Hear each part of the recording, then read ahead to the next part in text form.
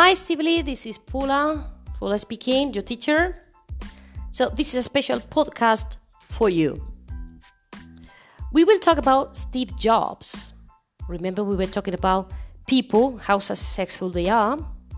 So Barack Obama describes Steve Jobs as one of the greatest American innovators. This is his story. He was born on February 24th, 1955 in California. In 1976, after dropping out of college, Jobs started Apple with his friend Steve Wozniak. The company quickly became successful. So in 1984, Apple introduced the famous Macintosh computer. The following year, in 1985, Jobs left Apple because of disagreements with the CEO, John Sculley. After leaving Apple, Jobs set up a new computer company called Next. He also bought a company called Pixar. It specialized in computer animation. By the way, I love Pixar. I think I've seen all its films. Jobs married his wife, Laureen, at a Zen Buddhist ceremony in 1991. The couple had 3 children.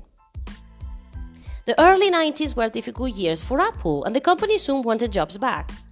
In December 1996, Apple bought Jobs' company Next. Apple paid $400 million for it. Jobs returned to Apple and in 1997 became CEO. Under his leadership, Jobs turned the company around with innovative products such as the iMac, iPod, iPhone, and iPad. In August 2011, after a long period of illness, Steve Jobs resigned as Apple CEO. He died 2 months later at the age of 56. Tim Cook is Apple's new CEO. In his time at Apple, Steve Jobs created the most valuable technology company in the world.